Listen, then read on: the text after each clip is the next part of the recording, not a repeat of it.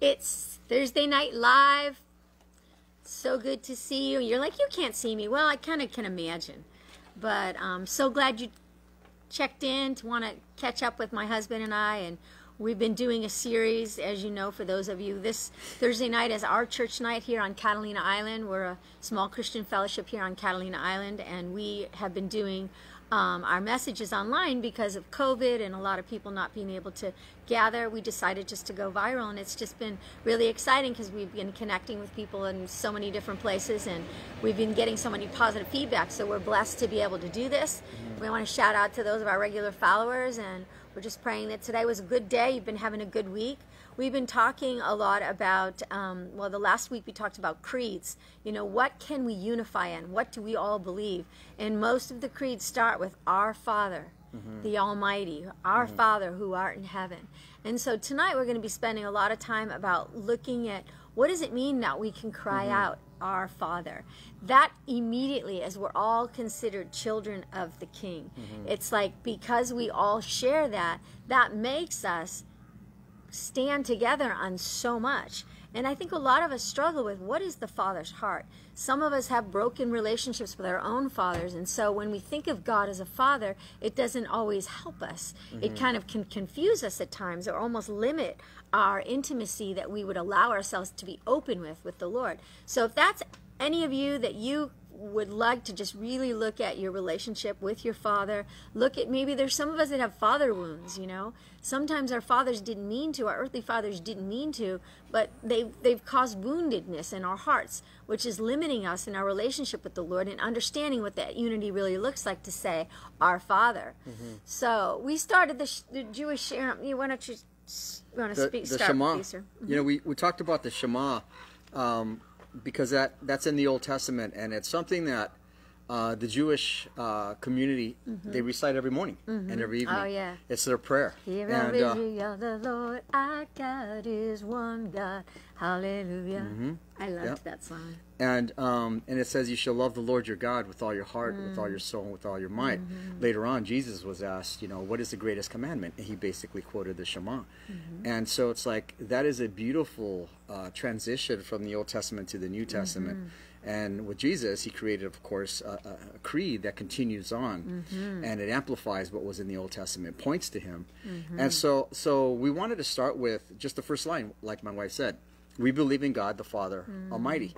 And so the first thing is, we believe, you know? And so that's where, you know, we believe. The foundation, not, yeah, you know, it's not that we don't have a relationship if we don't believe. That's right. You know, we're not just believing in some gods or in a God as if he's some vague, unknowable person, but we're speaking of someone that we know. It's speaking of uniqueness and identity, and this is the one true God that we speak of. What we believe speaks of faith, and faith means just to be in agreement. It's believing certain things that are true, and more than that, it's believing that God exists, and it is also in having a personal relationship with him. So right, so it's like in our mind we can believe something, but faith means trust, and that's a decision or an act of our will to trust God. We have to believe that he really exists and that he's true to his character and that he's going to do what he says. That's right. That's right. And it's a commitment. It's a commitment to that which you believe. It's to allow him to guide, to support, and to follow his leading. And so in 1 Peter it says, you love him even though you've never seen him.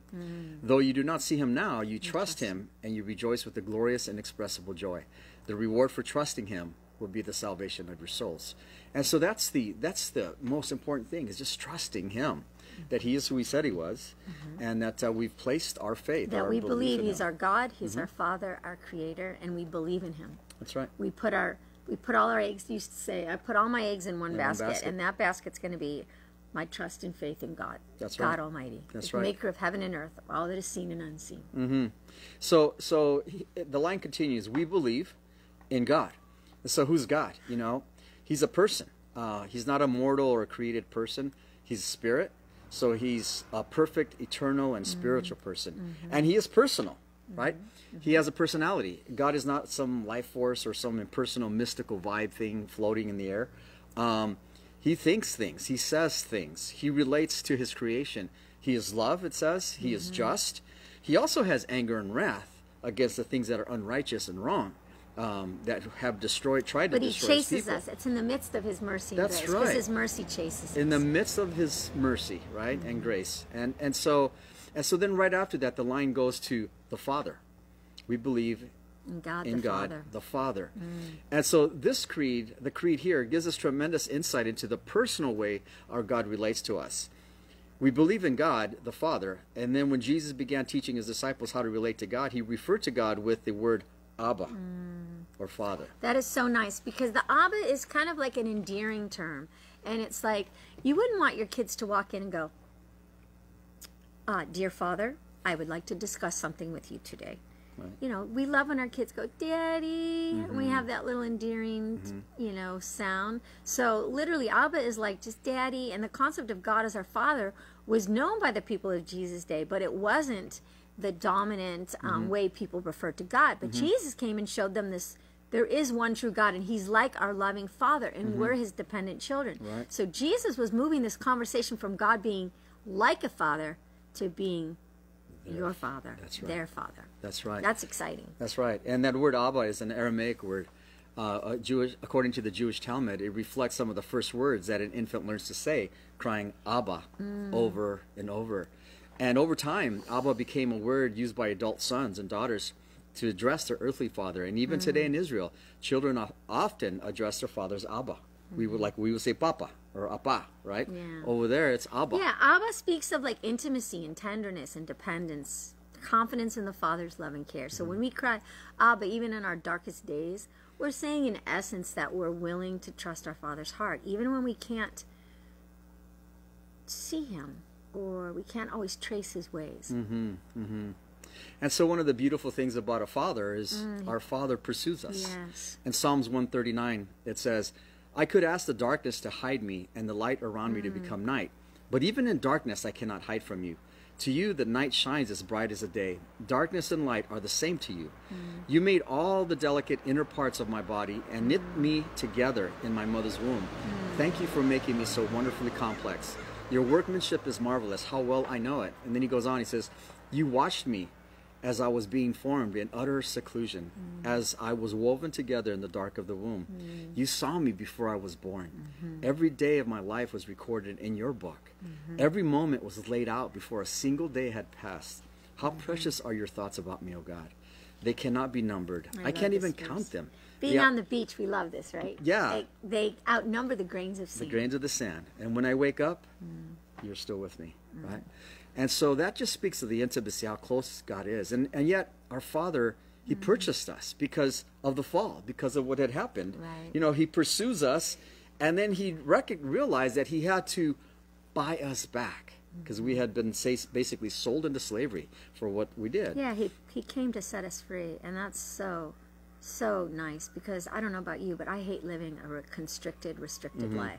You know, in Peter 1, verses 18 and 19, it says, for you know that God paid a ransom to save you from the empty life you inherited from your ancestors. And the ransom he paid was not mere gold and silver.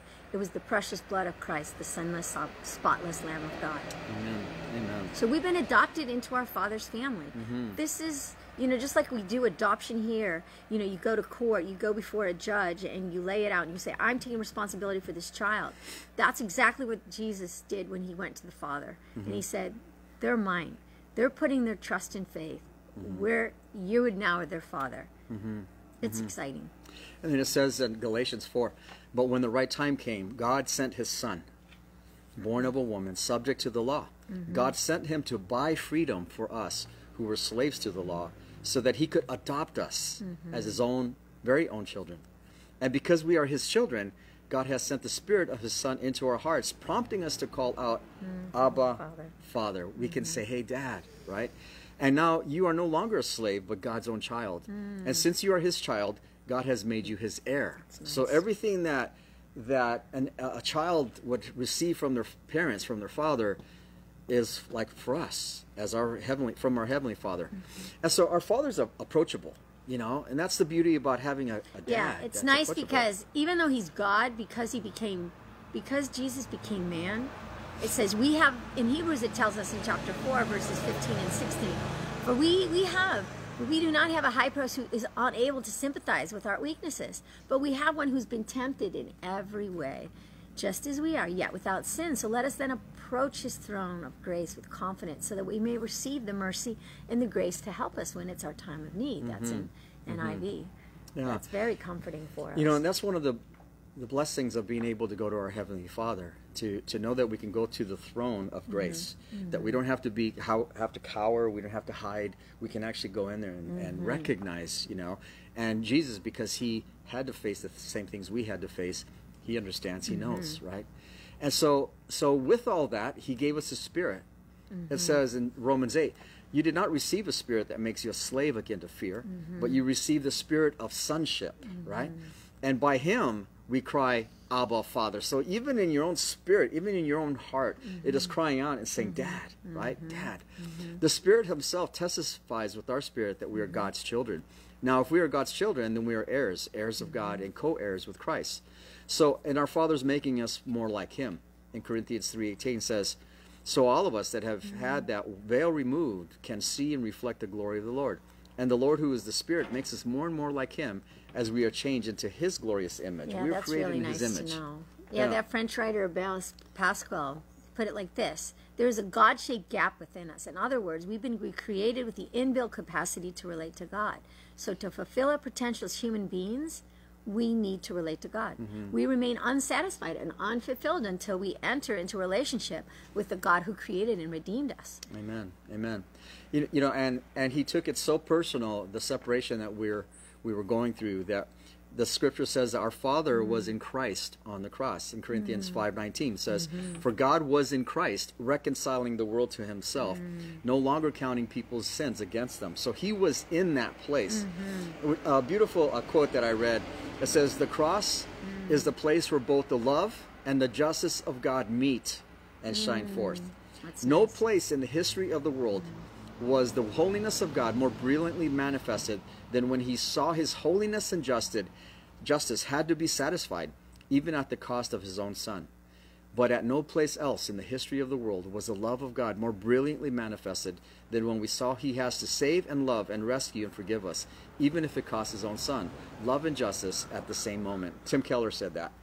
And so that was a coming together. That's how love and justice can work. It could only work at the cross. Right. But some, however, some of us are thinking about God as a father. That can be difficult because we've had negative memories of our own father. We've been abandoned maybe at an early age, or we have just unresolved resentment, unforgiveness. An image that is meant to convey compassion, care, and commitment can look the opposite.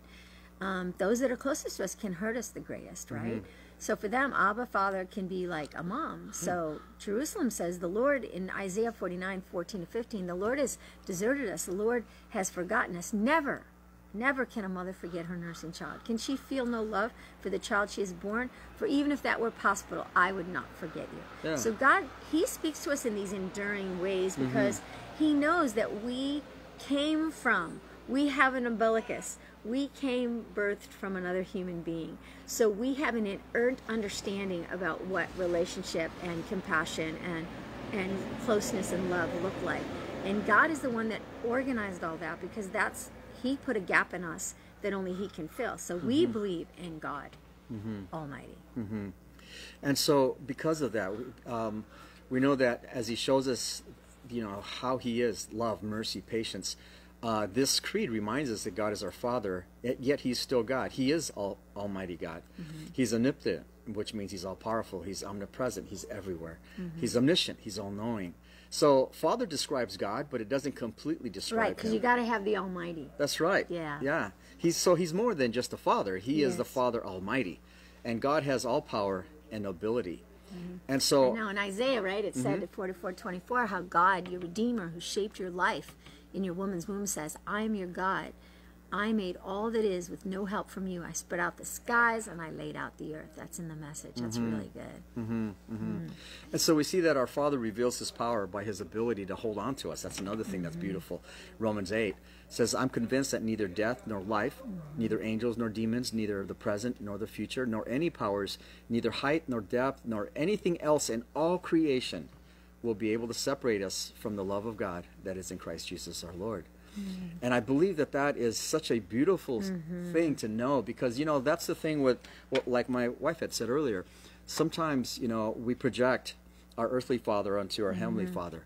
And our heavenly father would say, there's so many good qualities in fathers on this earth, but I have so many other qualities that I'm complete as a father. I know what is needed for every child of mine. And so he meets us. Every single one of us, he meets us in our own journey, you know, and he adapts to each person so that he can embrace us and hold us and bring us close, so that we could, you know, recognize and experience the love of God. And so my encouragement to you is that you would recognize that your Heavenly Father loves you madly. He's just crazy in love with you, and he seeks a desire. He desires a relationship, a personal relationship. He wants to walk with you. He wants to walk with you in your morning walks. He wants to go with you if you're swimming, like my wife. He wants to go and show you the beauty of his creation. And nothing can separate you from that love. Amen. You can choose to say, I don't believe and I don't want a relationship. Absolutely. But when you want a relationship, it's nothing you do that may not be 100% right that's going to separate you from that love. That love can bridge whatever you're feeling. It's a good word. Amen. So we'll pray for you. We're going to close with that song, In the Arms of Love. Do you remember that song? My heart is sad. My heart is glad that you called me your own. There's no place I'd rather be than in your arms of love. In your arms of love. Holding me near, holding me dear, in your arms of love. Bless you guys. Have a good week. Take care. God bless you.